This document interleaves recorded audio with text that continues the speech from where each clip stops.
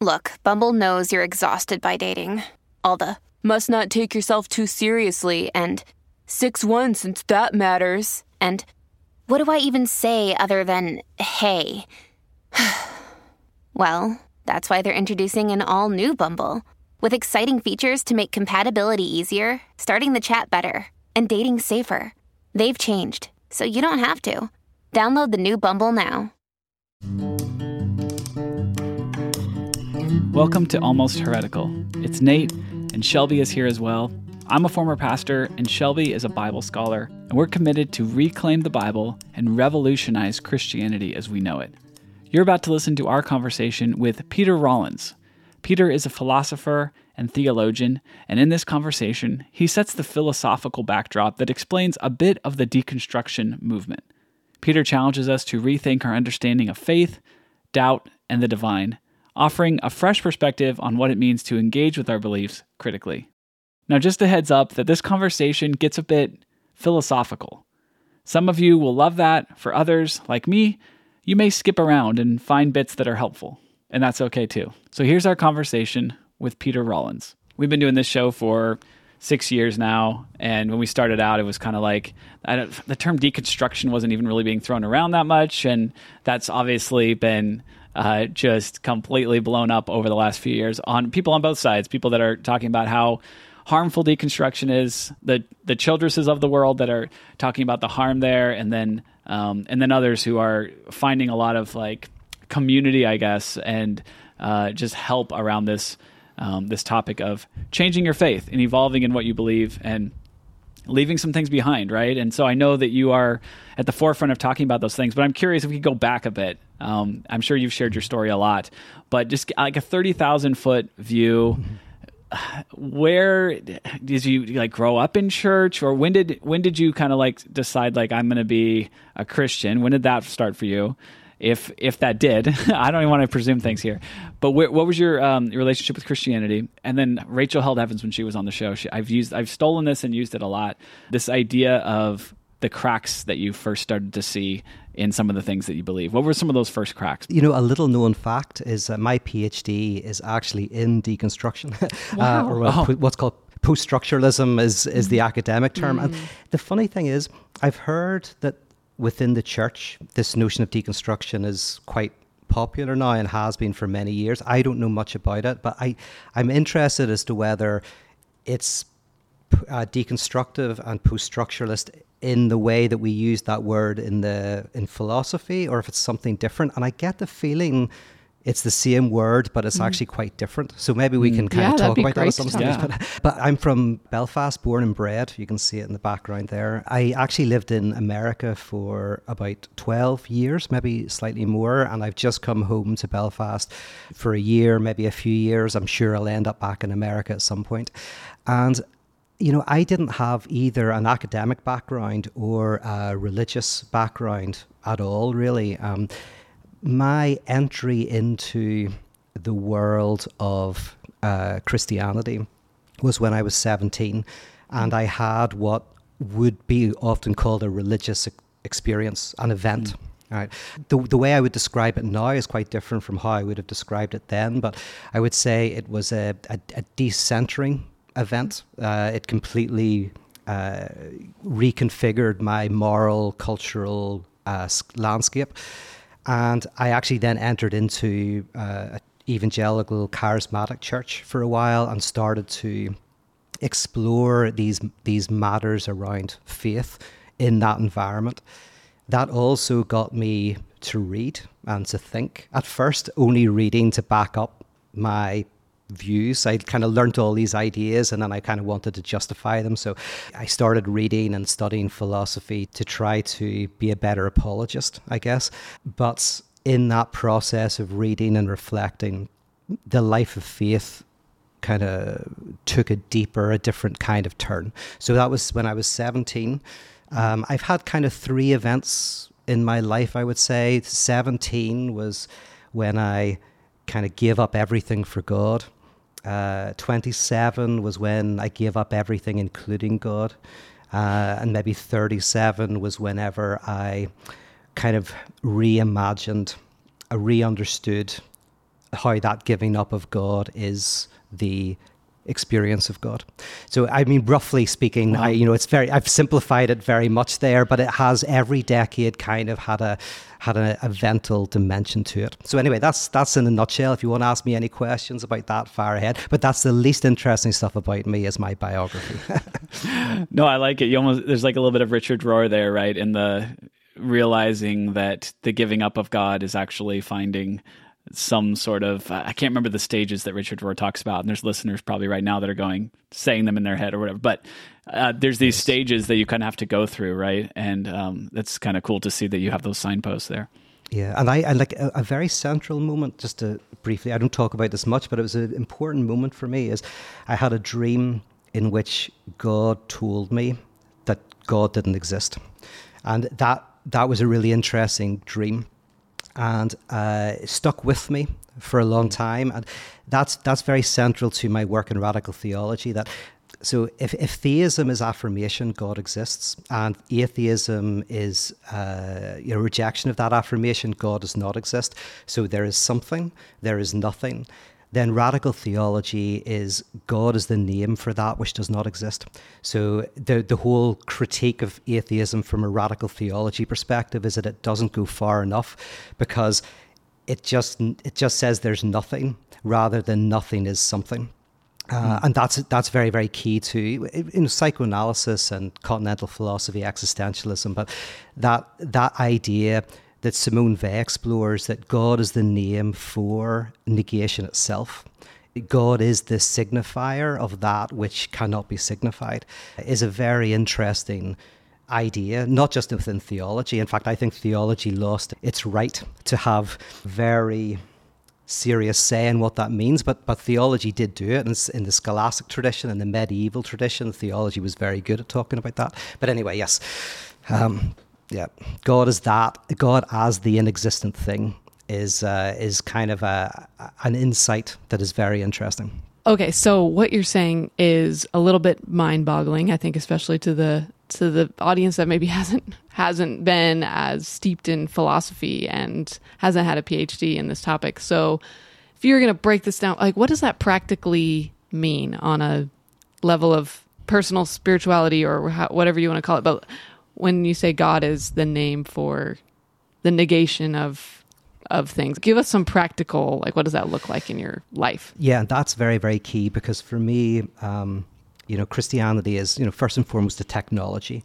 It's a liturgy, a technology of the self. It's a transformative event. You go to this weird thing and you do this practice once a week, or, so what does this look like in practice? But maybe to begin with, I would say that, interestingly, even within traditional theology, God has always been, to some extent, seen as a signifier that signifies what cannot be signified, which makes it quite different from other signifiers or other names. So Anselm famously defines God as that than which none greater can be conceived.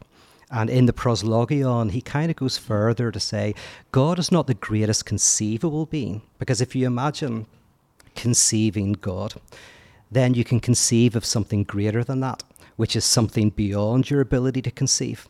And if God is the greatest thing, and you can think of something greater than God, then you're in a contradiction. So Anselm defines God as not that which can be conceived, but that which saturates conception, that which kind of overwhelms us, short circuits us.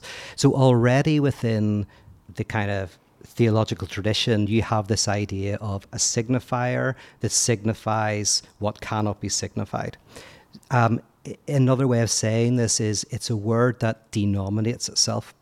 So it names something. So if you say God is love, you name it. But you also have to denominate it by saying, but not like I understand it. So that's a very, basic mystical idea that there's a form of atheism within theology. In fact, one of the most radical forms of atheism is within theology, which is you have to always negate, be an atheist towards every positive conception of God, because that's an idol.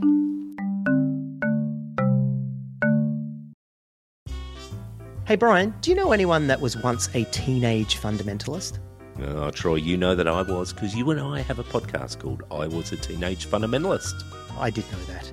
But you know what I find myself asking these days? No, I don't, but I think you're going to tell me. What about all those things that church gave us definite answers for? What are we supposed to think about all those things now? Well, funnily enough, that's what we're doing for Season 5 of I Was a Teenage Fundamentalist. Ooh, Brian, I sense the Lord at work here. He works in mysterious ways. And we are going to unpack these things. We're going to find out what we do think about them now. So tune in to Season 5 of I Was a Teenage Fundamentalist, the official podcast for the Azusa Street Revival. I'm not quite sure that's true, but it is available wherever you get your podcasts.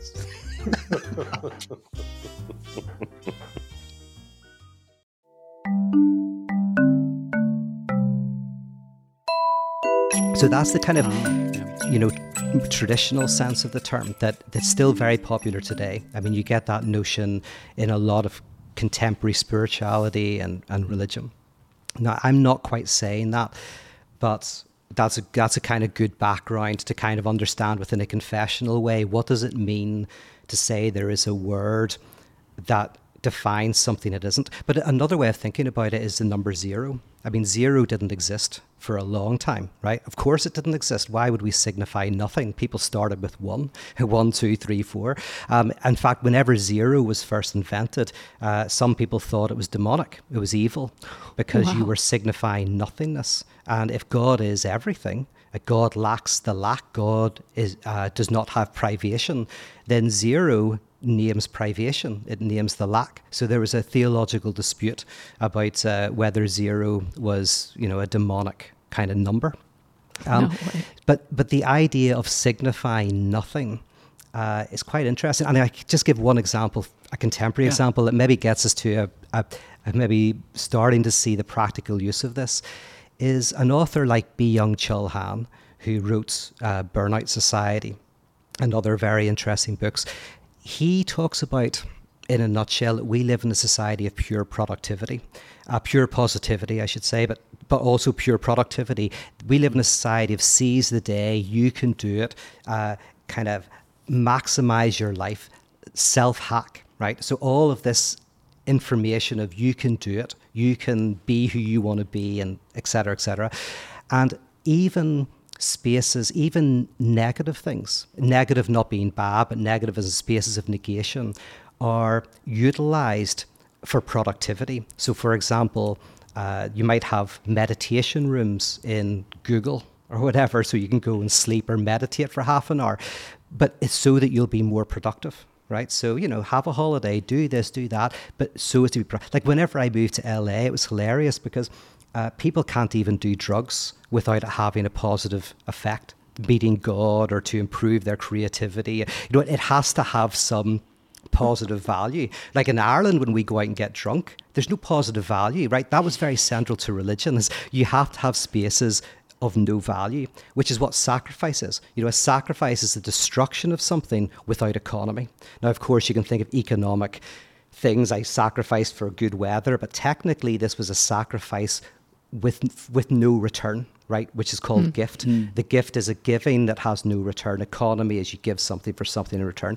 But for Byung-Chul Han, we live in a society of pure positivity, and this actually breeds modern symptoms like fatigue and burnout and ADHD and lots of other symptoms, depression, melancholy, very modern symptoms, because there's no space of laziness. There's no virtue to nothing.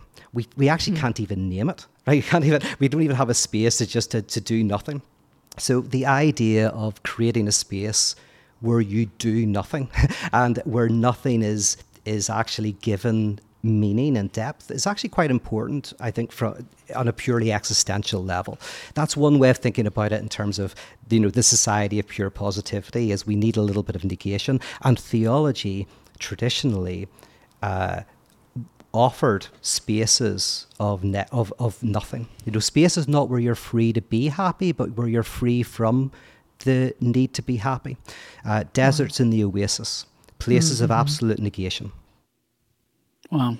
It's interesting you brought up Google. I remember when I lived in San Francisco for a few years, and I had friends that worked at Google. And so it was kind of fun. They would invite me to come have lunch with them, or go see the cereal room, or go see the nap room, or the meditation room, or the gym, the childcare area. And I remember thinking when I left, I was like, this is so cool. They're like, do you want to work here? And I just remember thinking, like, it has everything. I'm like, it has everything because they expect you to be there the whole time. Your whole life is Google. Right. Yes. Also, you're supposed to like your job, which is horrific. Yep. Right. Not only do you have to work for somebody, you have to like it. You have to wear their T-shirts. I mean, that's a sign of an idiot. I mean, you're being exploited. If you work in a company, they're exploiting you. Right. In the old days, you knew that, but you had to do it because you have to feed your kids and you have to, bring home the work. And so you did it 5 days a week. You signed off at 5 and you forgot about your work. And at the weekend, you didn't think about it. Now you have to go to work. And as I say, you have to wear their T-shirt, have to go on their retreats and have to smile all the time. It's like, not only are you alienated, you have to deny that you're alienated, and which causes symptoms. Because what is a symptom? A symptom tells the truth that you cannot tell yourself. So, if you have to pretend that everything's great, the symptom explodes. The symptom will explode. And of course, we're seeing the explosion of all these fatigue is a very interesting modern symptom that you could say is a type of protest precisely against this weaving of everything into productivity. Like, there's no space for gift. Here's the funny thing. When friends come to Ireland from America, there's an interesting disconnect. And I had this when I moved to America. It was weird and I still do this, and I lived in America for years. I would buy a round of drinks, right? And in America, most of America anyway, that doesn't make sense. And it doesn't make sense for a very particular reason, which is usually you give your credit card, you put it behind the bar, right? And you pay your tab at the end. So if someone buys a round, it gets very complicated, very weird, right? But in Ireland, everyone buys a round. The way you buy a drink is you don't buy a drink for yourself, right? You buy a drink for everybody. And then someone else buys a drink for everybody. And you might not buy a drink the whole night, but then next week you buy a round or whatever. And we have a very sophisticated, what maybe Levi-Strauss would call a zero institution. A zero institution being an institution, but it doesn't exist. It's a civility. It's something that happens, but no one's enforcing it, but we're all enforcing it. So, for example, if you don't have as much money as other people, when you offer to buy a round, people will say, no, it's fine, I don't want to drink, more often than saying yes. And if you've got more money, they'll say yes more often. So we've got this entire system of how to do drinks. And so when my friend recently came over from Ireland, from America, he couldn't figure this out. It was so stressful. At first he was like, I never have to buy a drink. And then I had to pull him aside and go, listen, you do actually have to buy a drink, right? Occasionally you have to. And by the way, when you offer, everybody will say no because we refuse gifts. So you have to say 3 times. And he's like, okay, so they'll offer to buy me a drink. I have to say no. Then I have to ask to buy them a drink. And then they're going to say no. And they're going to say no twice. And then the third time I ask, they're going to say yes, unless I don't have very much money. And so it's like, yes, it's a rule. But the point behind it, and every society has it, is you have to have what some anthropologists call the gift economy, which is you have to have a space within society that is not purely economic, where you don't just buy something, sell something, exchange something, where like you go to a party and you bring a bottle of wine. Now, it's a gift economy because technically if you never buy a round of drinks, eventually people are going to get pissed off with you. So there is a certain exchange dimension, but the exchange dimension is kind of secondary to the gift. And societies that don't have gift, sacrifice is another word for this, but do not have gift within them, it becomes horrific and destructive. So again, we're talking about the gift as a form of negation because it's a form of giving without any return. And I would argue that that's where meaning, value, love even all comes from, this kind of this non-economic, this place of privation, which is denied by most of us. I'm trying to think if, what spaces would be like that. I mean, I'm thinking of 2 spaces where I'm able to receive. I don't know that I necessarily give, but with not needing to give anything in return. But we have kids, and so 2 places I was about to say with kids. Yeah. 2 places we go quite a bit are just parks, like playgrounds. Like that's just a place you go. You don't have to pay for it. and you just get to enjoy what's there, what's been put there for us. And then the other is the library. Just what a beautiful system, like one of the few systems that's still in place of a building you can go to and receive something that you're not required. I mean, sure, I guess you could say both parks and libraries we technically fund through our taxes. But maybe that's the closest that it comes. Yeah, but even having kids, I mean, having a kid is the most kind of sacrificial thing, because they take and take and take. And even being pregnant, like, kind of is so painful in your body and causes sickness and da-da-da. And then maybe when they're teenagers, they crash your car, and then but there's something about the sheer amount of sacrifice that is connected to love. Like, it's almost like it's you know, to be a parent, which I'm not, it's an incredibly sacrificial thing. Now, of course, you get stuff back, but weirdly, it's a profound set of continual sacrifices that you make, that makes life very, very valuable. Yeah. Yeah, that's true. Maybe nowadays more than in, you know, the olden days when having kids was more economical because you needed them to take care of you as you were older. And I mean, you know, that'd be great if they wanted to do that. We would receive that later in our lives.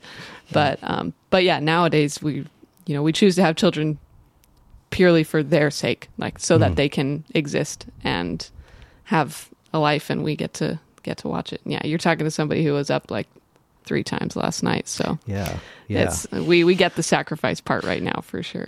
We've got a 3-month-old, yeah, and then 2 older ones. I mean, if I take an example, like, I mean, a very different example now, but a typical kind of two neurotics. So there's, you know, generally 2 types of neuroses, which is called obsession and hysteria. You know, but these are forms of desire. So a typical obsessive is someone who only can desire what's impossible. So they tend to desire a person who is unavailable, maybe married to somebody else, or dead, or in another country. And so their desire, while they think they want to get over the possibility, it's actually the possibility that generates the desire. So if they get over the possibility and are actually with the person, their desire immediately dissipates, right? And it's a very big problem for, you know, kind of an obsessive individual. You see it all the time in affairs. If eventually the affair is found out and the person actually goes with the person, as soon as the barrier is gone, because the barrier is the other partner. Oh, if I could only be with you, everything would be wonderful. As soon as the other partner finds out and says, yes, go and be with them, it's a disaster, right? Because it's actually the obstacle. And then in hysteria, desire is often fueled by jealousy. You can only desire what is under threat of being taken away. And so people think, oh, I love despite the impossibility, or I love despite being jealous. But sometimes you love because you're jealous, because of the impossibility. And these are 2 ways to bring privation into a relationship. Because privation has to be in a relationship, which we can talk about in a healthy way in a second. But if it's not there in a healthy way, it will erupt in an unhealthy way. Because this is a difference in psychoanalysis between desire and demand. So in psychoanalysis, there's actually 3. I'll mention them very quickly if you don't mind. We can talk about. Yeah. There's what's called demand, desire, and drive. Drive is the most difficult to understand. Demand is the easiest. Demand is a kind of want that you see in children. It's basically, I want something. I want a cup of coffee. I want to be warm. I want whatever. So an infant has very basic needs. They cry out like a demand, like I need to be held, and you hold them. Desire is a little bit more complicated because in psychoanalysis, desire is connected to privation. It's not just that you want something, you want it because in some way you don't have it. So think about the jealous person is they have their partner, but they think they don't. They think their partner's inner world is with somebody else. You're thinking about somebody else. So they don't have what they have. There's privation within the having, right? So desire, if demand is for an object, desire is for a lost object. Desire is for something that you don't have. That's why when you get it, you often don't want it anymore, right? And the whole of our society, we can desire the new iPhone, whatever, and when we get it, we're disappointed. And then drive, as I say, the most interesting thing, which is the Freudian discovery, is the want for loss itself. which is where we actually enjoy our own self-sacrifice, where we don't consciously enjoy it, but we unconsciously keep repeating incredibly unhealthy patterns, destructive patterns of addictions or relationships where we continue to go out with people who don't care about us. And we're annoyed about that, but weirdly, we're only attracted to people who don't care about us. So we're kind of... We're trying to figure out, and that's what the unconscious is in one way, is the unconscious is the logic of loss.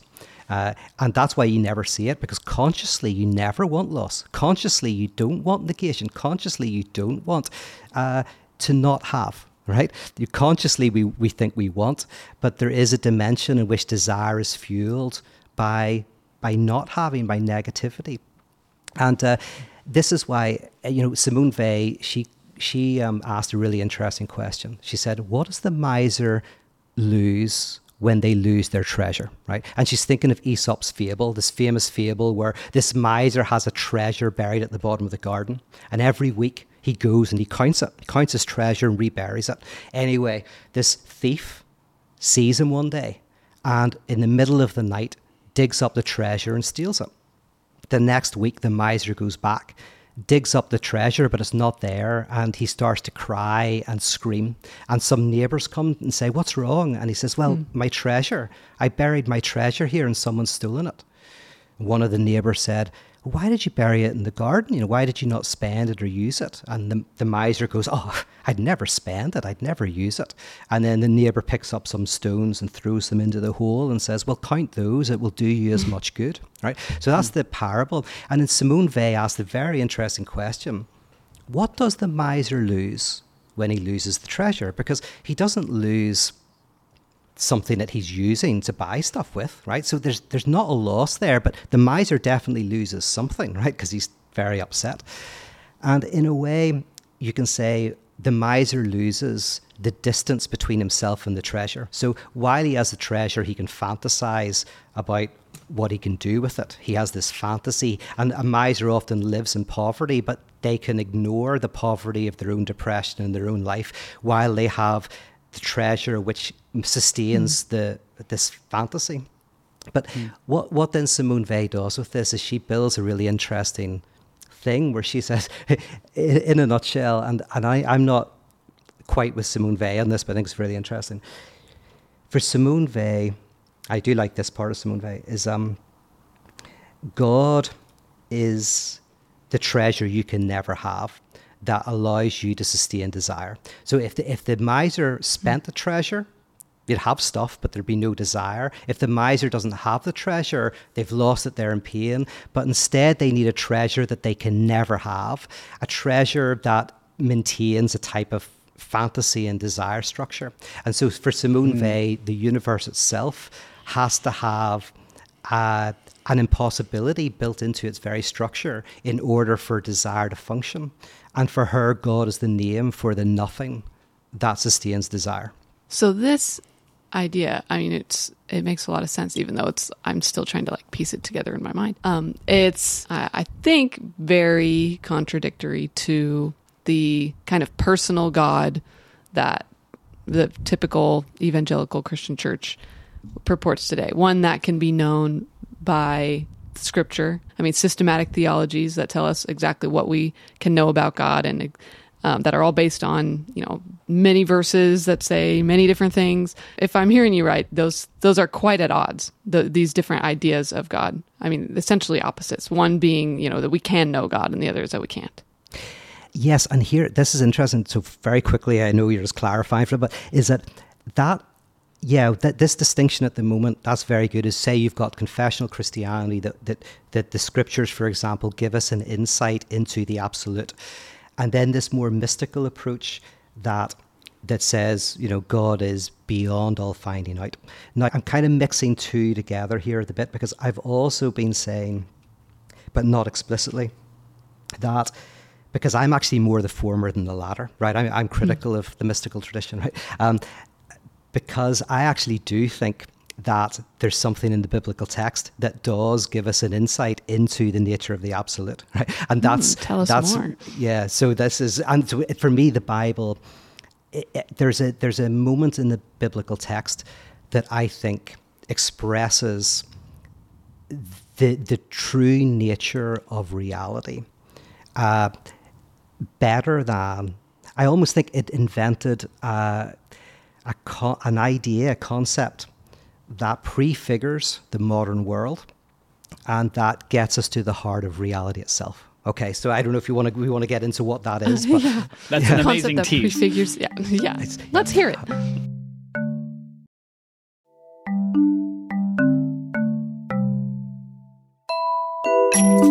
basically all religions, let's take traditional religions, that we have the idea that we are somehow separated from the absolute. Now, two popular ways that's thought of is, one is reality is an illusion.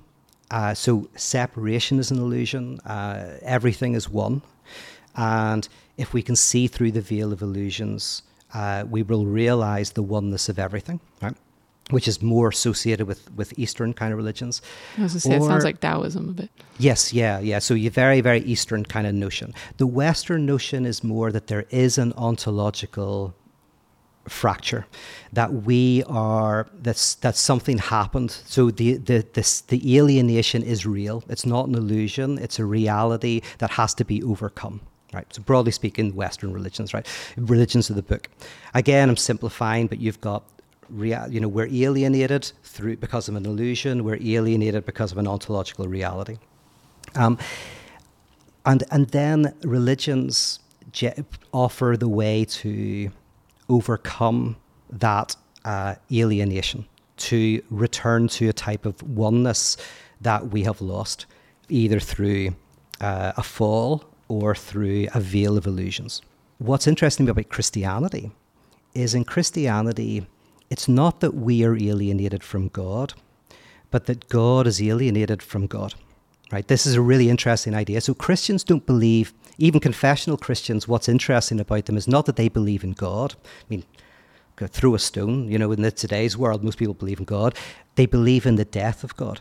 This is a very, and I actually don't think confessional Christianity has touched the surface of what this means. But what does it mean to believe in the death of God? That's a contradiction, first of all. In one sense, traditionally, God is eternal, immutable, Yes. cannot die. So this notion of the dead God, the God that dies, is fundamentally radical. And interestingly, the Apostle Paul is the first to see that this has some sort of, well, let's call it salvatory value, right? So Paul sees it as having some sort of importance. Then Luther raises it to a theological meaning, really interestingly. And then Hegel brings it to the realm of philosophy. And then Nietzsche also agrees with Paul that the death of God is a salvatory event that everyone must pass through. So the Apostle Paul and Friedrich Nietzsche have this really interesting connection, that both of them see the death of God as a type of salvatory event. And then for me, Freud then creates the technology of the death of God.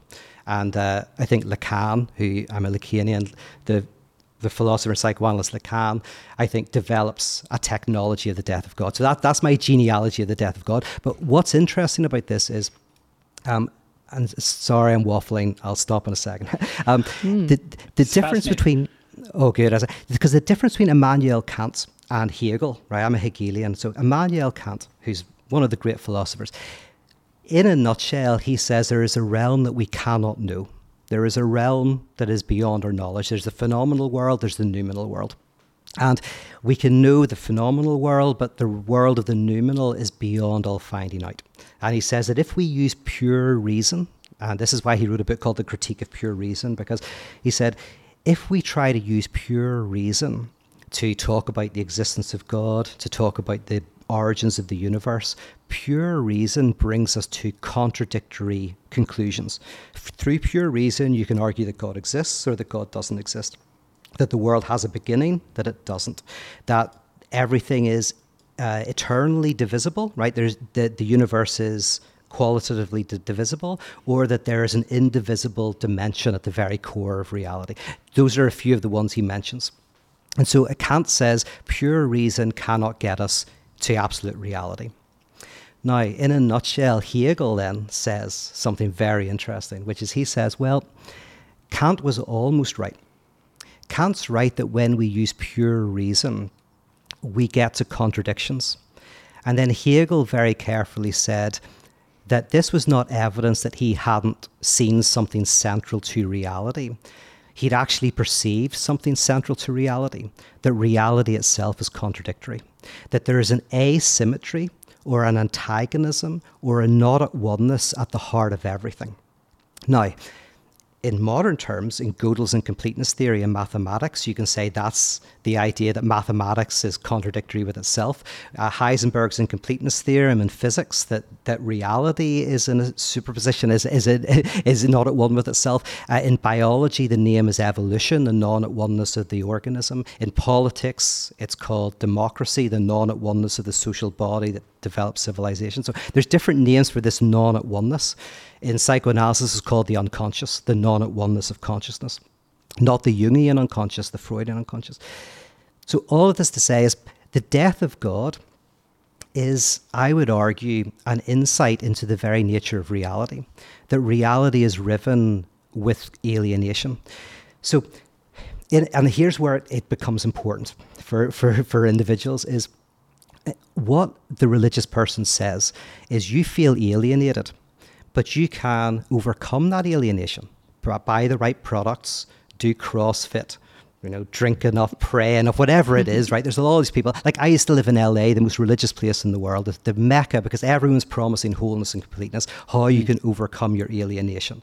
Now, but the message of radical theology is that you feel alienated.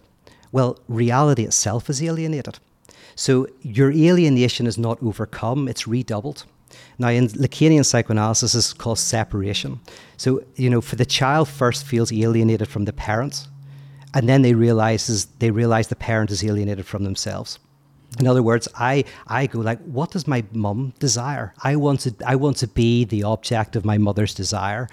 And then you get older and you realize my mother doesn't know what she desires. I can't be the object of her desire because her desire is fragmented as well. But this realization that my alienation is within everything, for me, is a salvatory dimension. And it's the opposite of therapy, mental health stuff, whatever. This is psychoanalysis, because psychoanalysis, the idea is you go into analysis with a problem. Say, for example, you're grinding your teeth, right? And a symptom, as I mentioned, a symptom is a contradiction in your being, a contradiction that gives you a substitute enjoyment. So you might bite your nails because you want to shout at your boss, but you also want to keep quiet because you want to keep your job. So you bite your nails. You're literally biting your nail, what you can use to scratch. So this is a symptom that tells a contradictory desire, right? Or if you grind your teeth at night, maybe you want to shout at your partner, but you also want to keep quiet because you don't want them to break up with you. So the symptom is you keep your mouth shut in a way that, creates a symptom. So you go in and say you're talking about a symptom, and then that symptom opens up that actually you didn't want to shout at your parents. You didn't feel that you had a place to speak about your parents. So that contradiction goes to a deeper contradiction, and this goes to a deeper contradiction. And in psychoanalysis for the neurotic, the cure is when you realize that these contradictions go all the way down, and ultimately to be human is to be contradictory. And the evidence of that is anxiety, which is what Kierkegaard says. Anxiety, in a sense, is the affect of not knowing who you are, what you should be doing, how you fit in. But we all want to get rid of anxiety. But for Kierkegaard, no, anxiety is the evidence of our freedom. What you must do is find a way to enjoy your anxiety. Anyway, wow. So that's a practical thing. Wow. Okay, something you just said, I think, touched on the topic which we surprisingly haven't gotten to yet, because I think it's a pretty big deal for you, which is pyrotheology. Just from what I've learned about you, this was one of the top subjects that was coming up. A term I had never actually heard before, and it seems like it has something to do with what you were just saying as far as contradictions and embracing the challenge that. Like anxiety, that kind of a thing. So what is pyrotheology? Did you coin the term? What does it mean? Give us a little rundown on that. It is completely made up. You're saying, I haven't really heard it before. It's because, just made it up. And it wasn't me. It was a friend of mine. I used to run what it was called, we called in, what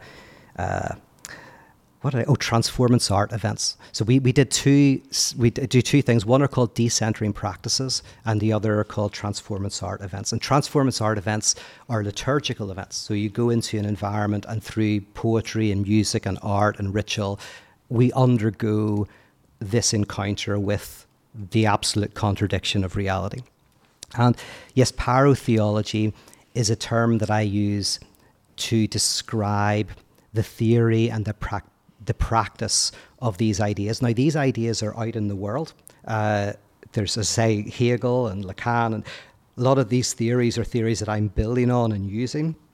But if I have anything to bring to that field, it's that I want to form what I call churches of the contradiction, which are these liturgical gatherings, these congregations built around the death of God. And just on that notion of death of God very quickly, is the interesting thing about the death of God is it's double. It's not simply that God dies, right? That's just atheism in a sense. Well, it's not atheism. That's the interesting thing, because theism is God exists. Atheism is God doesn't exist. So the death of, what did I just do there? That's amazing. For those listening along at home, Peter is making hand gestures, and they are causing a reaction on the screen. So you want to go over to YouTube and find us over there. Go watch on YouTube. That's what you got to do. Apparently makes fireworks. So. Yeah, whenever I make anyway, a good the point, death of God. Death of God. So the death of God within Christianity is not simply, well, first of all, the death of God doesn't make sense to most people, because either God is real and then God can't die, or God is not real and God can't die. So it's a metaphor, right?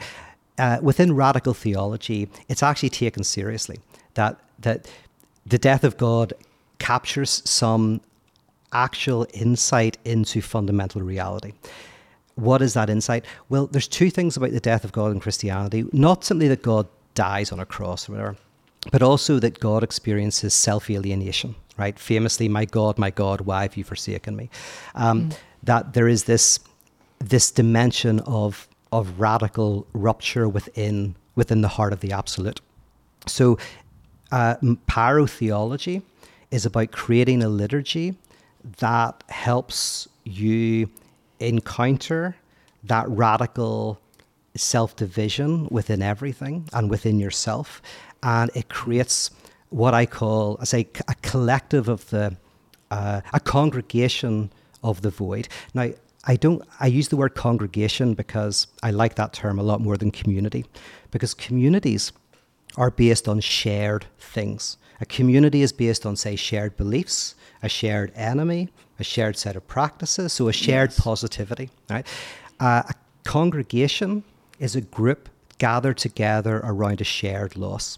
So central to Christianity is this notion of Eucharist, which is a meal around the death of God, right? So it's a wake, basically. A wake in Ireland is a death ritual. So God is dead, you gather together and you remember this death.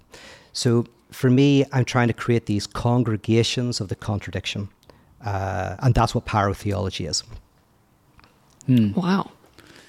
Okay, Yeah, this might seem like a weird angle to take as far as asking a question, but I'm, as a Bible scholar, and I'm very interested in just the historical, cultural context, background of the texts, and the historical Jesus and all of that, which often can feel like, it feels like there's almost two different Christianities. One is this kind of on the ground, like what was actually said and done, and then this other is the more philosophical Apostle Paul type Christianity.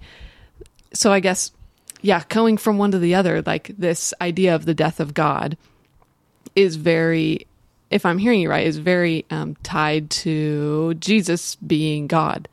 And especially from early Christianity, like if there was, because it's a developing idea. I mean, Bart Ehrman writes about how Jesus became God, and that, maybe the earliest versions of Christianity, Jesus may have been, unique.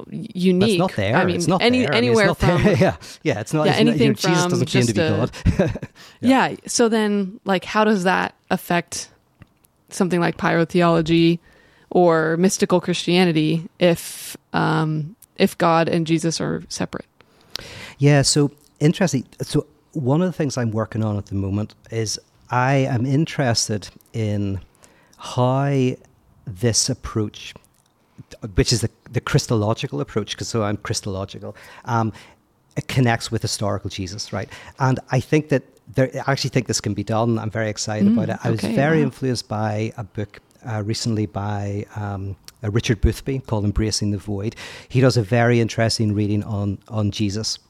But putting that aside for 1 second, yes, my work is Christological, as you know, in the sense that it is taking seriously this idea that this notion of the death of God captures something of reality.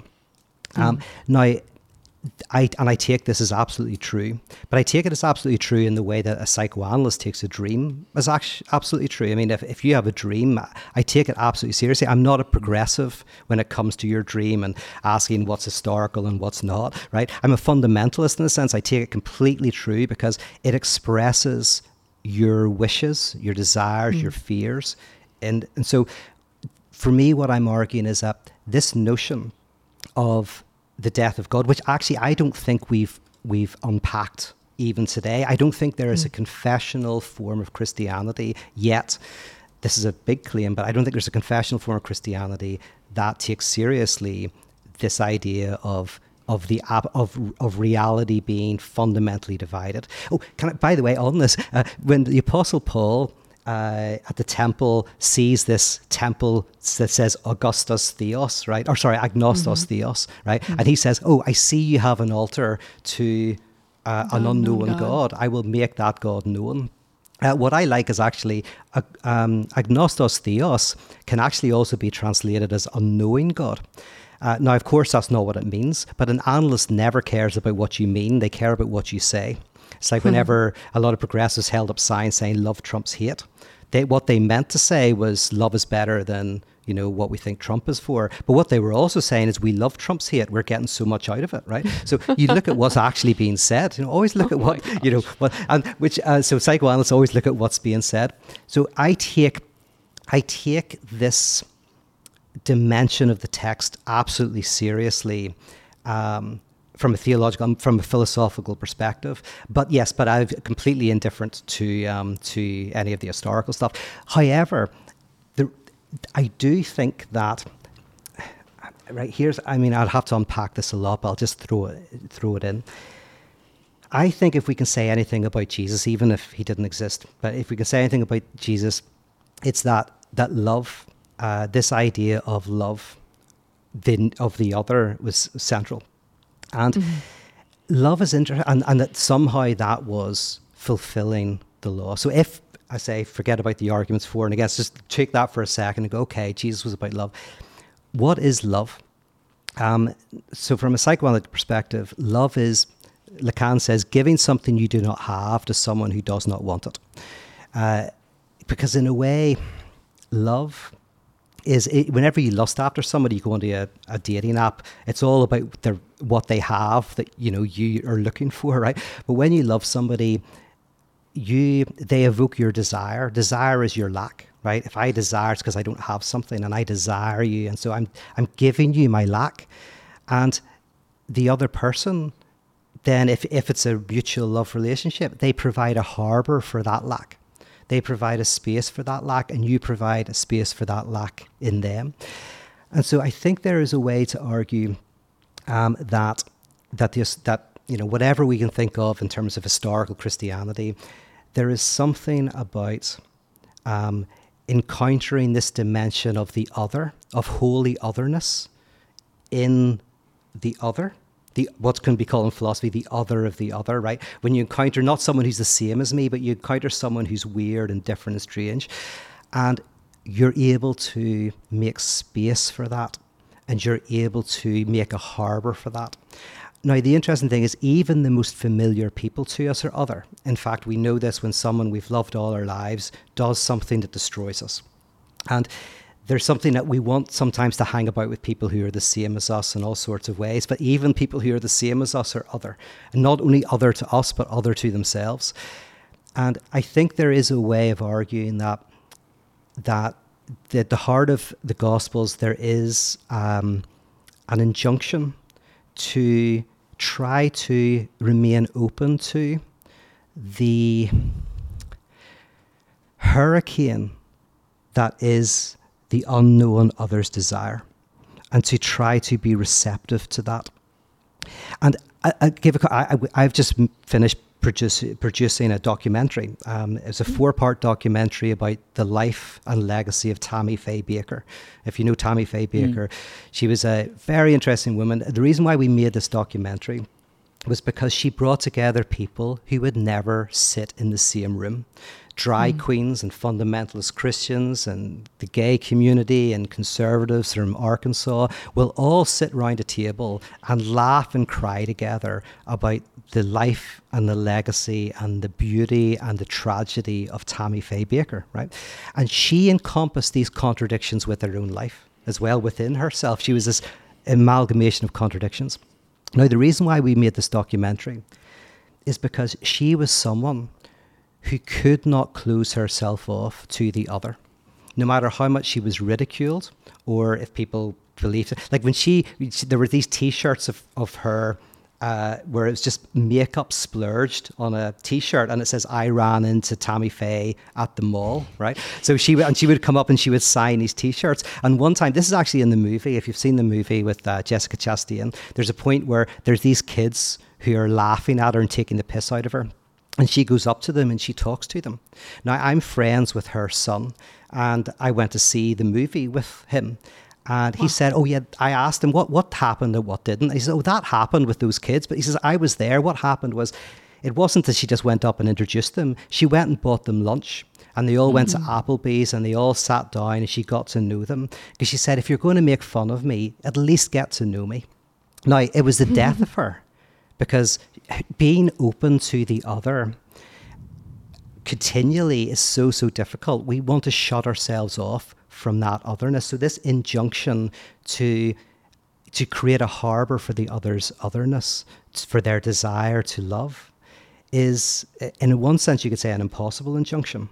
And it's one that we often close ourselves down to. But I do think there's an argument to be made that could be connected to the historical Jesus. But I'm primarily interested in the Christological. I'm primarily interested in what does the death of God describe a dimension of absolute reality.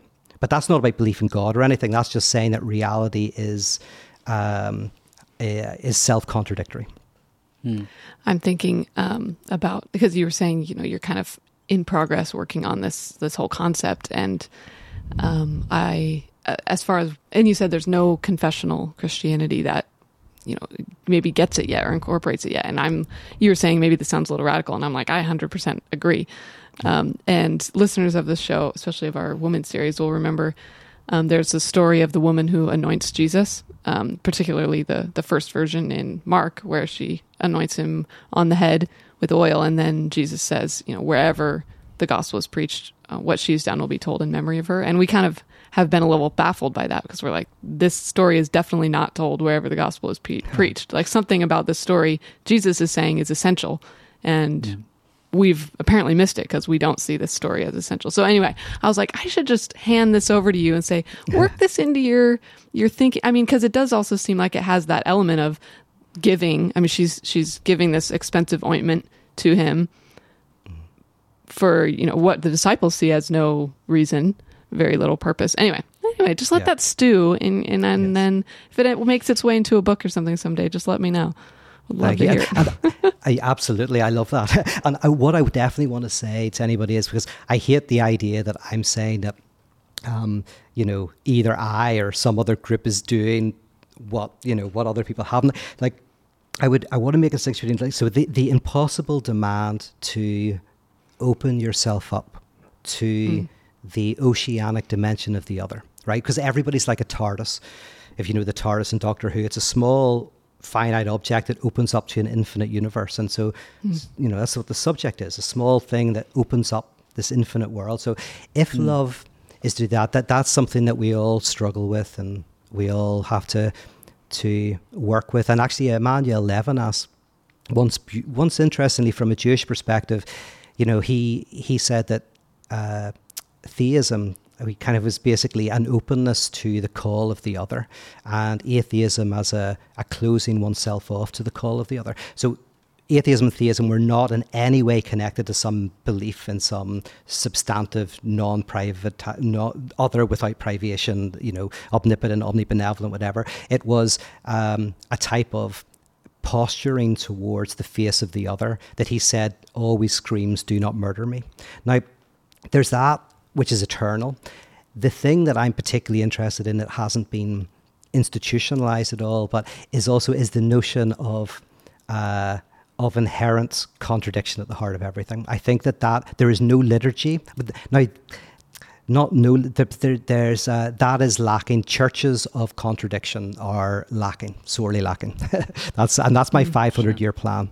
I won't be around to see it finished, but I'm there for the start of it. You can be the Martin Luther of the Church of Contradiction. Right. Yeah. So I guess like for our listeners out there who are feeling like, okay, this is all great, I am losing something that I had, right? I was, let's just say for 20, 30 years, I was a part of this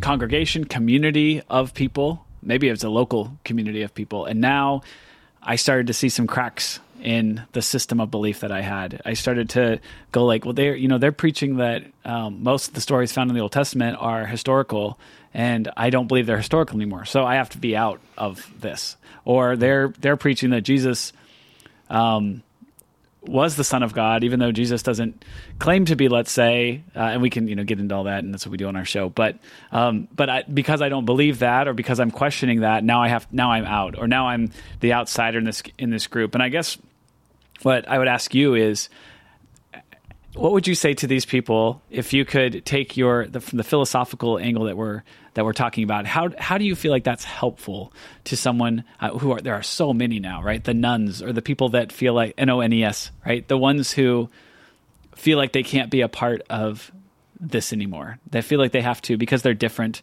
because they don't just buy it all hook, line, and sinker anymore, and they have. Well, I would challenge that, or I would say this differently, or I think I believe this now. They just don't fit in, right? So what would you say to them? How do you feel like your understanding of philosophy can be helpful to those people? Yeah.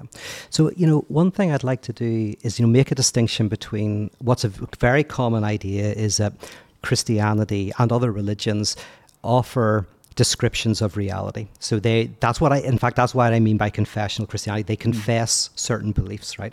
Mm-hmm. Now, and then contrast that with the idea that Christianity doesn't give you a set of beliefs, but potentially confronts you with the beliefs you already have, right? Now, what I mean by that is we, particularly in the modern world, have kind of three ideas about beliefs, right? One is we know what we believe. Two is, we like what we believe. And three is we want to maybe tell other people what we believe. But within psychoanalysis, the ego, and which is mostly conscious, is actually not the site of belief. It's a defense against your beliefs. That actually, we don't know what we believe, right? There's people who don't believe in ghosts, but every time at night, whenever they hear something, they get scared, right? Or they don't believe their duvet cover is magical, but again, if they hear something, they put it over their head as if it is, right? There's people who, don't believe that there's somebody in the cupboard, but every night they have to check the cupboard, right? We have all sorts of beliefs. We may think that we love our parents, and then we have a dream where one of them drowns. You kind of go, well, that is your dream. And you go like, oh, says, and it wasn't that dream was forced upon you. It's saying something, it's coming out of you. And maybe you discover, oh my goodness, I don't like my mum. I'm really, really pissed off about some things, right? And the crazy thing is you didn't know that, right? Once you start thinking like this, that actually our beliefs, we don't know what they are. They're often not good. And three, we wouldn't want anybody to know them. We'd be the opposite of being proselytizing. I don't want people to know what I really believe, right? And then you have this idea, which sounds weird at first. But again, if you just look at the historical Jesus for a second, the little bit that we seem to know is what if, even reading the Gospels, right, you see this as, what if it was a confrontation with yourself that happened? So this notion, you shall know the truth and the truth shall set you free, right? That's obviously not about you shall know the truth about 2 + 2 = 4, or the truth about which stories in the Old Testament are historical and which aren't, right? That doesn't save anybody, right? So what's the kind of truth that saves? Well, the encounter with your own disavowed truth, right? The truth that we deny, right? So again, in analysis, one of the ideas is through talking, you come to encounter yourself, which is terrifying because you encounter dimensions of yourself like, oh, I hate myself. Oh, I never got over that person. Oh, like I'll never get over that person, whatever it is. And you think you're fine, or I hate myself. I have a friend who, forgot to visit his kids a few times. He's divorced. And, 3 times he forgot to, when he was supposed to meet them. He never forgets to meet me on time. He never forgets. Like if he was losing his mind, that's one thing. But you start to go, what does this mean? And as we talked, it was like he hated himself. And he didn't know this, but he wanted his kids to feel about him the way he felt about himself. But he didn't know that. But the knowledge was there. The knowledge was there because his ex said, why are you doing this? Do you want your kids to hate you? It's like, yeah, that's exactly what he wants. Right? But he wasn't able to admit that to himself, and so it arose in a symptom. If you keep forgetting your keys every time you're going to go and see your dad, the forgetfulness means something, potentially. You don't want to go. Why do you not want to go? And then what if in the figure, say, of Jesus, you don't actually build much belief about anything? Jesus seemed to say different things to different people, and it's, and Paul wasn't very interested in what Jesus did. But what if what you find in Jesus was experience of grace? And grace is very important to me because it's the opposite of self-help. And it's the opposite of ideology, actually. So self-help is all about getting you from A to B. Whatever kind of self-help it is, you go like, I'm at A and I want to get to B. And self-help helps to get you from A to B, right? Of course, self-help doesn't do anything in terms of drive. Remember I said that sometimes we desire not to get what we want, right? That, if you're not writing the book that you want to write, probably you're getting some enjoyment out of not writing it. Now, you don't feel that enjoyment, but you're getting something out of the privation. So when you're reading advice about how to write a book, but you're not listening to yourself and listening to what the writer's block is saying, you won't overcome it. So what grace does, interestingly, is grace says you don't have to go from A to B. Grace says A does not equal A, right? In philosophy, this is philosophy terms, but A does not equal A. Now, what that means is you just have to realize that you are divided. You are conflictual. You have an unconscious. You have all of this stuff going on inside you, hatreds and pains and angers and all this stuff's going on, and you don't even know it. Radical space of grace is a space where you don't have to do anything, and where you experience a radical acceptance. And in that, you eventually are able to put words, symbolize what's called the real, in some way, is to put words to some of this stuff, right? And that is in and of itself a transformative experience. So the reason why I'm saying this is what you believe about things to do with the Bible or to do with anything, that's interesting. But some people that's what they're into. Some people that's not what they're not into. That's neither here nor there. And if maybe you don't have time to go to university and study that stuff.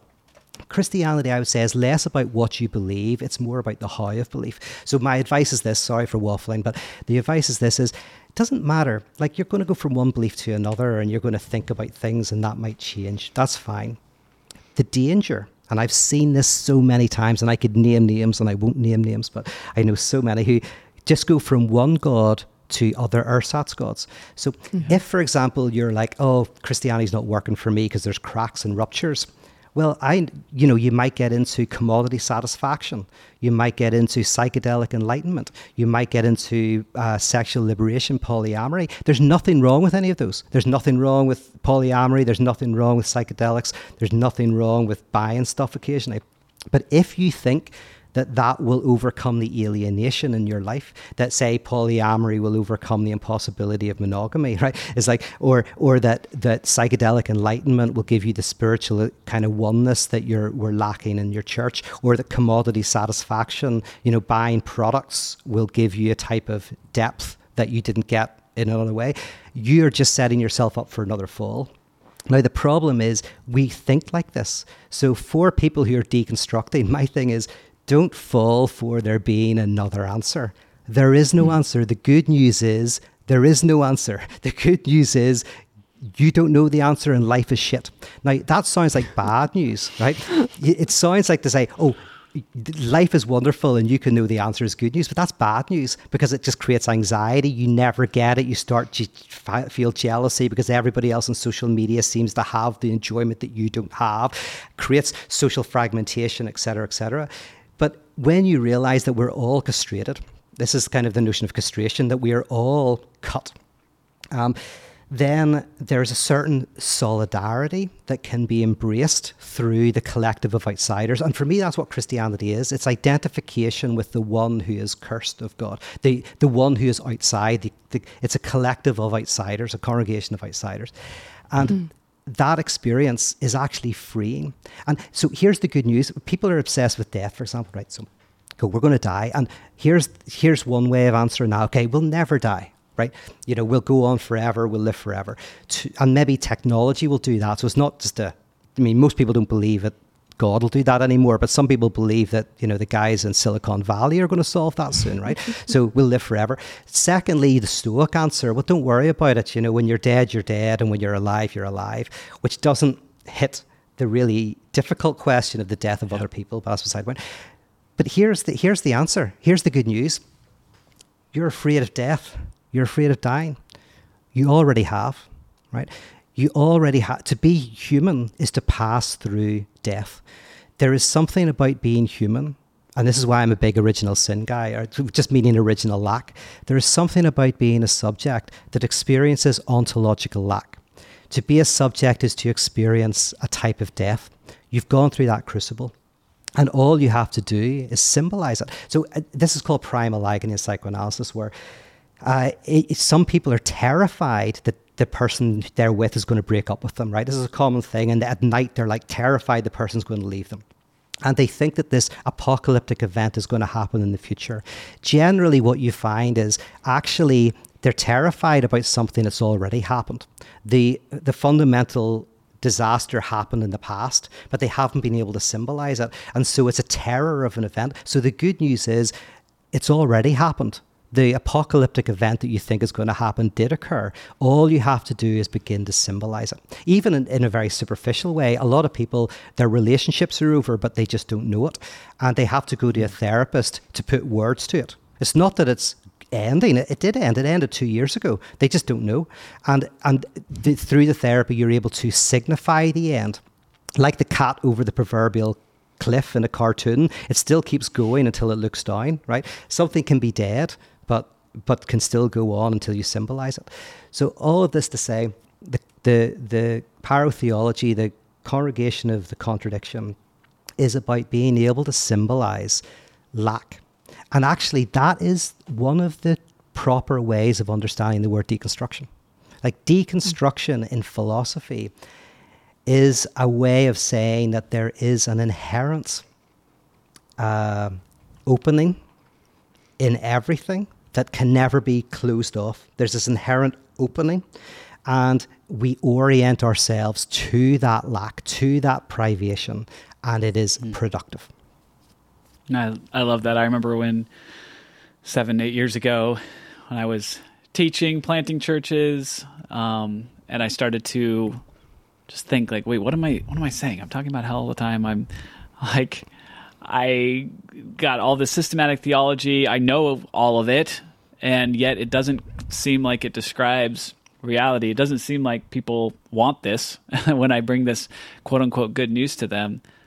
And I remember thinking, I need to rethink this, right? So I start rethinking it, and I remember just being so excited for when I come to the other side of all this, and I'm just as sure, but in a different direction, right? When I just pictured this journey of like, I'm going across this bridge and I can't wait till I get to the other side. And I think the realization, and maybe what I hear you saying, is enjoy that bridge, enjoy walking in that wilderness of unknowing, that wilderness of not being sure, not being able to just nail everything down, because.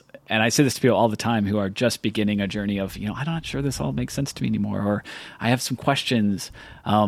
Just be sure that you are going to be okay not knowing, and you're not going to get to some place of concrete again. It's not going to be concrete. It's going to be different now.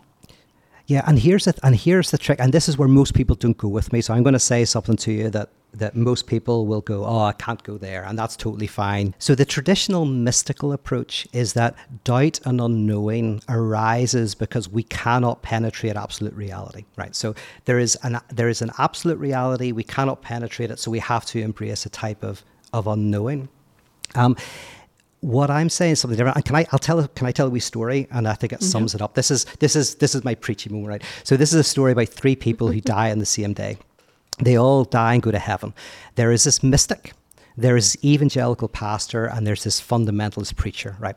And as we all know, you have to get an interview with Jesus before you get into heaven. So they're waiting for their interview with Jesus, and the mystic goes first. And the mystic's brought into a room, the little meeting sign's turned round, and mystic's in there for about an hour, and then comes out shaking his head, laughing, going, oh, I knew I was wrong, and then walks into heaven.